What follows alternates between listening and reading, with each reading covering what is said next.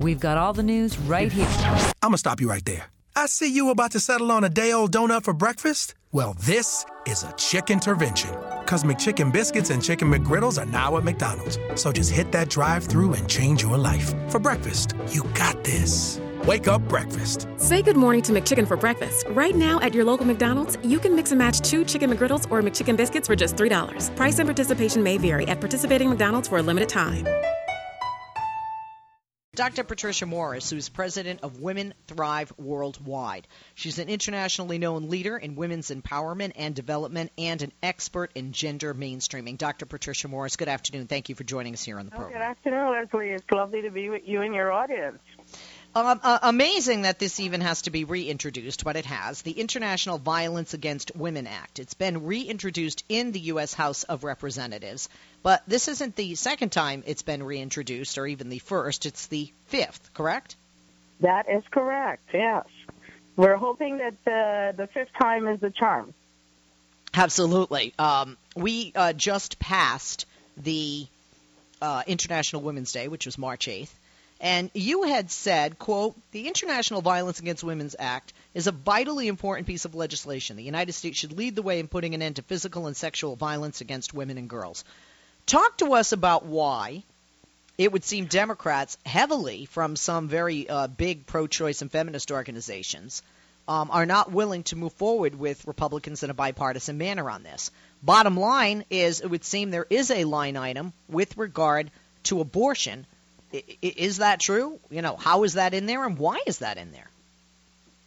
My understanding is that that's not the case, that actually the International Violence Against Women Act really focuses on a few major things. It focuses on codifying the administration's strategy to respond and prevent gender-based violence, which really talks a lot about how the different parts of the U.S. government will actually work in coordination to address this as they do work overseas. It also works to codify the office for the ambassador at large for global gender issues. And the special advisor for gender at USAID. And those are the major elements of the bill. I think one of the reasons why we've seen major bipartisan support now for the bill more so than has been the case in the past 4 efforts is because it focuses, very specifically on those key points. And, a lot of the, former, political hotbed issues are no longer a part of the bill. Okay. So now we have to look back and into where we are now. Why is it taking a 5th time to come before Congress again? Who or what has been an obstacle in the past? Well, I think, the major obstacle has been what is, as, we all know, a very political issue, in the United States, which is, we have very differing views, among the population, among our representatives in terms of, reproductive health and reproductive rights, for women around the world. And of course, it is sort of difficult in one sense to talk about gender-based violence and not look at some of these issues. And so, in the past, those were included in the bill, but then we could not get, consensus. And, of course, part of being able to pass a bill in the United States is about, having bipartisan support and consensus, for the elements in the bill. And I think we, after 5 times, we have gotten to a point where, I think we have a bill that has the most likely possibility of being passed. We're really excited about that. We think it's critically important. Gender-based violence is, an epidemic in the world, and the United States should take a lead in helping to prevent and respond to that epidemic. I want to talk about why the United States should lead the way, and I agree with you that it should. This bill would help to put an end to physical and sexual violence against women and girls. But people might say, Dr. Morris, a piece of legislation alone can't do that. What do we need in addition to this, and why is this such a critical first step? Well, it's a critical first step because what it does is it helps to maintain the U.S., international development assistance focus, on this area. And there has been some good work that has been done, to date in this area, under the president's strategy, the gender-based violence strategy. And so being able to then codify that in law will then lead to, sustainable efforts in this area. For instance, there's been some really good work that has been done in Latin America in terms of, through USAID funding to support the development of, sort of like one-stop shops, where you have, courts that are 24-hour courts that when women come in and they, have been, they're survivors of gender-based violence, they are able to then not only get the legal services that they need, but they can also get the health care that they need right there. They can get the psychosocial, services that they need. It's all in one place. It reduces the amount of time that it takes, for a survivor to go through the process. It reduces the amount of, stress and re-trauma that happens if you have to go to 4 or 5 different places to be able to get redress.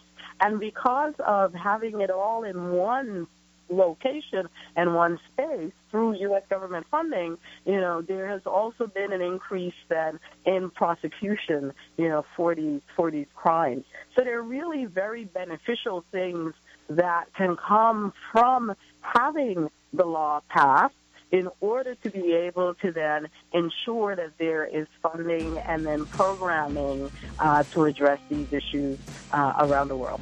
We're going to take a quick break. We'll be back with our guest, Dr. Patricia Morris, president of Women Thrive Worldwide. Follow her on Twitter at @PatThrive. The website is womenthriveworldwide.com. Back after this. We're back talking with Dr. Patricia Morris, president of Women Thrive Worldwide, internationally known leader in women's empowerment and development, and an expert in gender mainstreaming.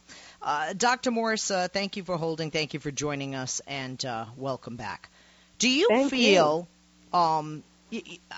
obviously this is an excellent first step. Why is the need now more urgent than ever? You would think that there would be reduced violence among women as more and more women become educated, a part of the workforce, and there are more women throughout the world, not just here in the United States and the Western world, that fight for, and many that achieve, women's rights. Maybe not the same amount of money on the dollar as we're still fighting here in the United States, but some people might say, why is it more of an issue now? Why is it more urgent now? Well, I think that, part of it does in one sense appear as if there is, growing, gender-based violence and violence against women. Certainly, we've seen in recent decades and, contemporary wars, the use of gender-based violence as a tool of war and war rape in places, as far back as, Bosnia and Kosovo, but then also more recently in, Rwanda and Congo and the like. At the same time, we're also seeing, a lot more, very, public violations of women, like, the rapes and then, subsequent deaths that we have seen, just very, very brutal in India, for instance. In places like South Africa, I believe South Africa has been touted as the country that has the highest rates of domestic violence in the world. Now, some of this, of course, is a real increase. Some of this is that, as the issue has become more of an international development and a public scourge, what you found is that, people are now more comfortable to actually come and report this.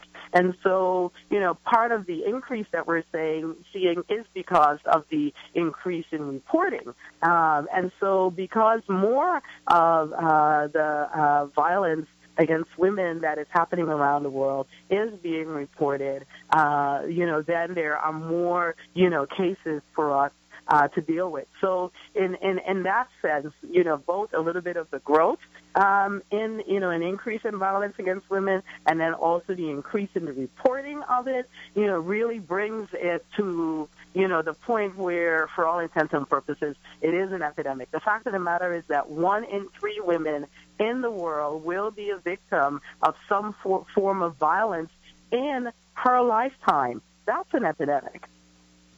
Most definitely.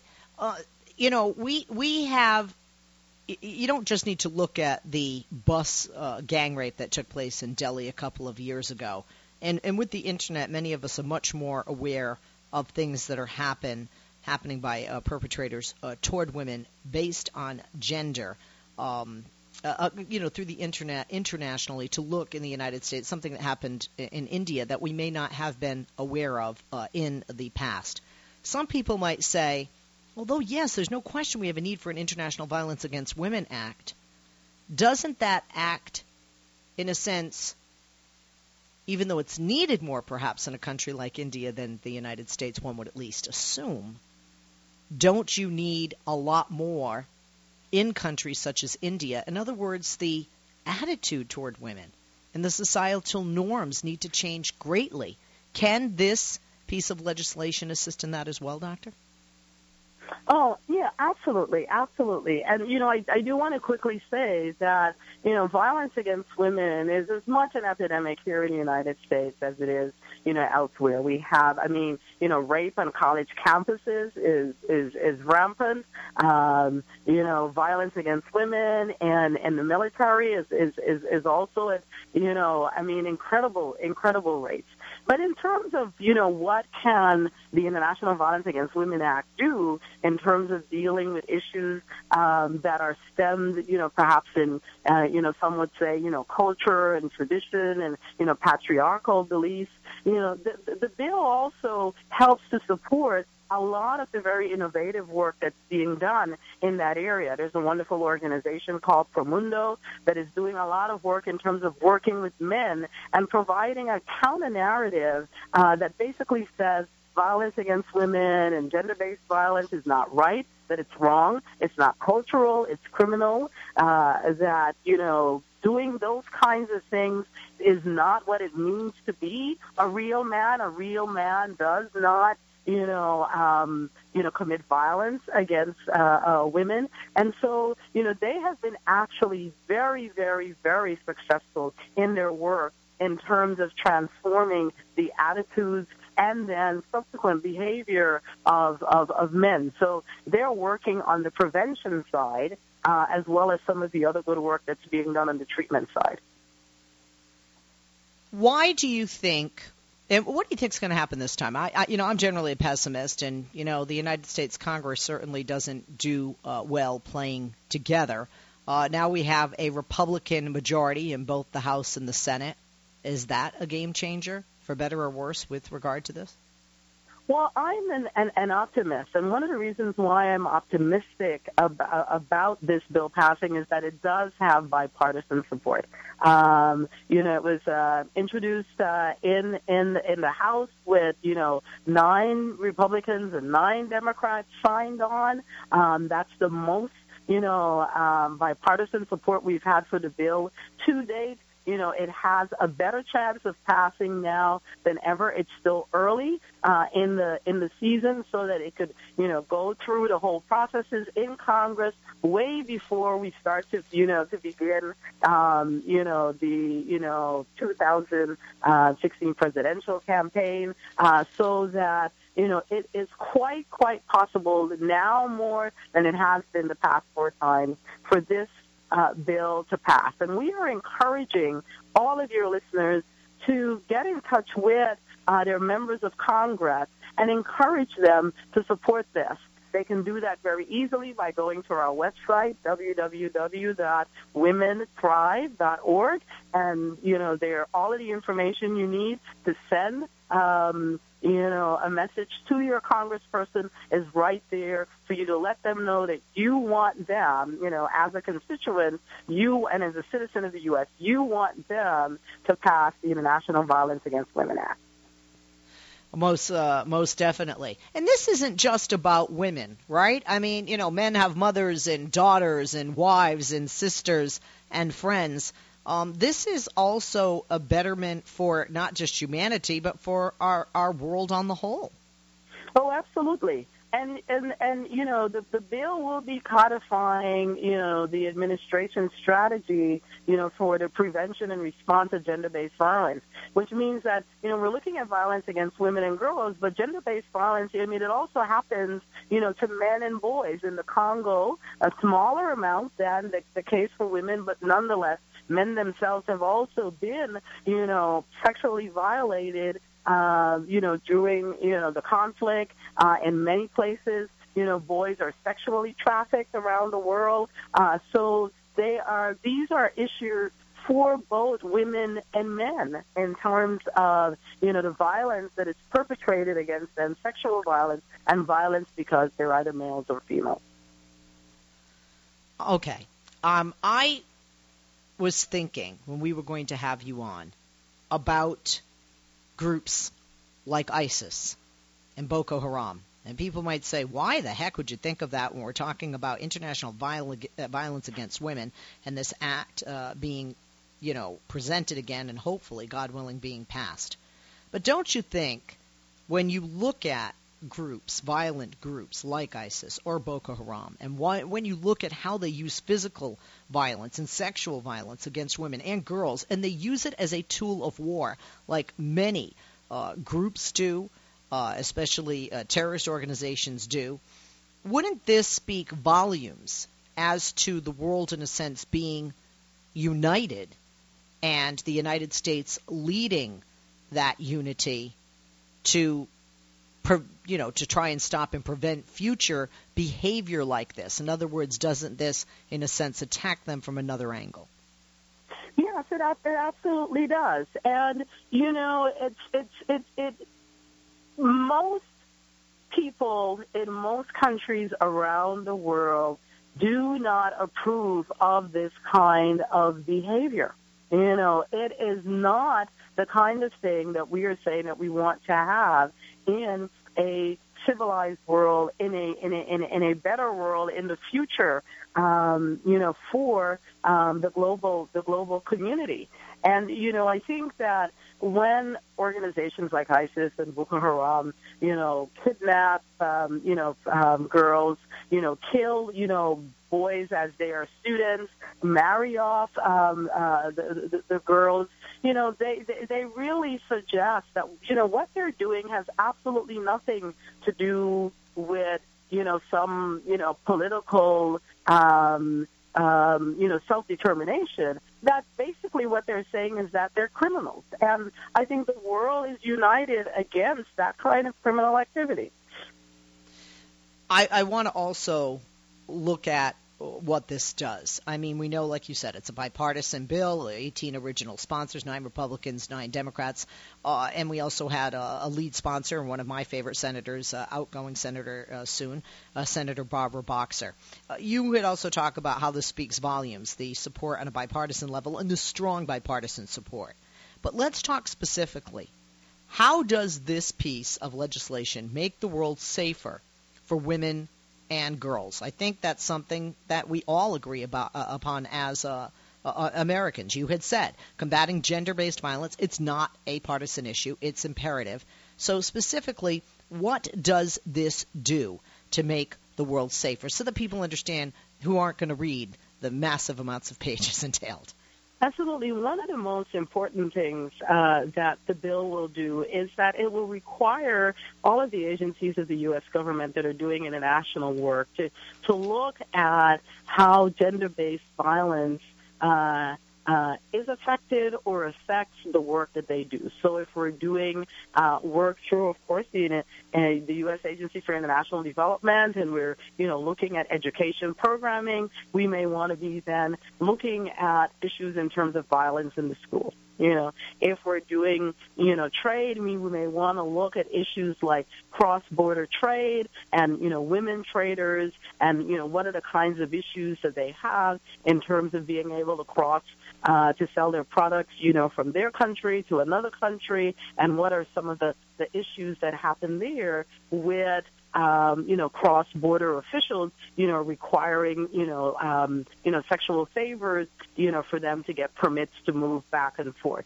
So, in a whole range of areas where we do work, we will be able to address what is a pervasive issue because the law will require that we do so. And so it will help to bring these issues to the light. It will also help to identify what are best practices for addressing and eliminating these issues worldwide. And in the end, it will make the lives and the livelihoods of women and girls around the world much better. Do you think that this document is not only necessary because it shows action that we're taking, it shows men and women working together, and it shows Democrats and Republicans, but it might set off other countries to enact their own legislation, even though this is an international document? Yes, absolutely it will, because, the law is really focusing then on, the international work that the U.S. does, right? I think that, with the U.S. taking leadership in this area in terms of what our contribution is going to be, it then encourages other countries to do the same. It's really very difficult to go and work with countries in partnership and say to them, well, you really need to take care of your violence against women, problem when we are not ourselves, holding ourselves accountable to do the same in the work that we do in partnership with them. And so this allows us to be able to say, we are willing to work with you on this. We've already taken these steps, and in countries where they are moving forward in addressing this problem, they will then see us more as a partner in this because we have passed this law. And in countries where they're still sort of struggling with how they're going to address this will encourage them to do more. Do you think that in addition to being a moral issue, this is an issue of national security as well? Oh, absolutely. I mean, I think, you brought up the whole issue of, Boko Haram and ISIS, Al-Qaeda, who also had, very, detrimental and violent views and behavior, towards women in Afghanistan, for instance. Clearly, what we are seeing is, I remember I spoke with a woman in Sudan, and, and she was saying that what they were finding is that, these, men that are fighting with each other were really, using women's bodies, as their battleground, like in Darfur, for instance, and so, this is what we see, and this is what we need to be challenging, because so many of the extremist groups that have popped up in the past few decades are part of their philosophy and their worldview is the exploitation of women, and so they are not only, if you will, sort of like political enemies, they're also enemies of a broader notion of human rights and humanity. Thank you for joining us today, Doctor. Really appreciate it. Again, Dr. Patricia Morris, who's president of Women's Thrive Worldwide. And check it out. Go to womenthriveworldwide.com. Follow her on Twitter @PatThrive. This is no ordinary sub shop. This is Firehouse Subs. Welcome to Firehouse. Tired of overpriced lunches that underdeliver on flavor? Head to Firehouse Subs, where for a limited time you can get a $4.99 choice sub. Choose from a medium smoked turkey, Virginia honey ham, or roast beef. They're custom-made hot subs at a price ready-made to make you smile. Just $4.99, only at Firehouse Subs. Enjoy more subs, save more lives. Participating locations plus tax, limited time offer. Prices may vary for delivery.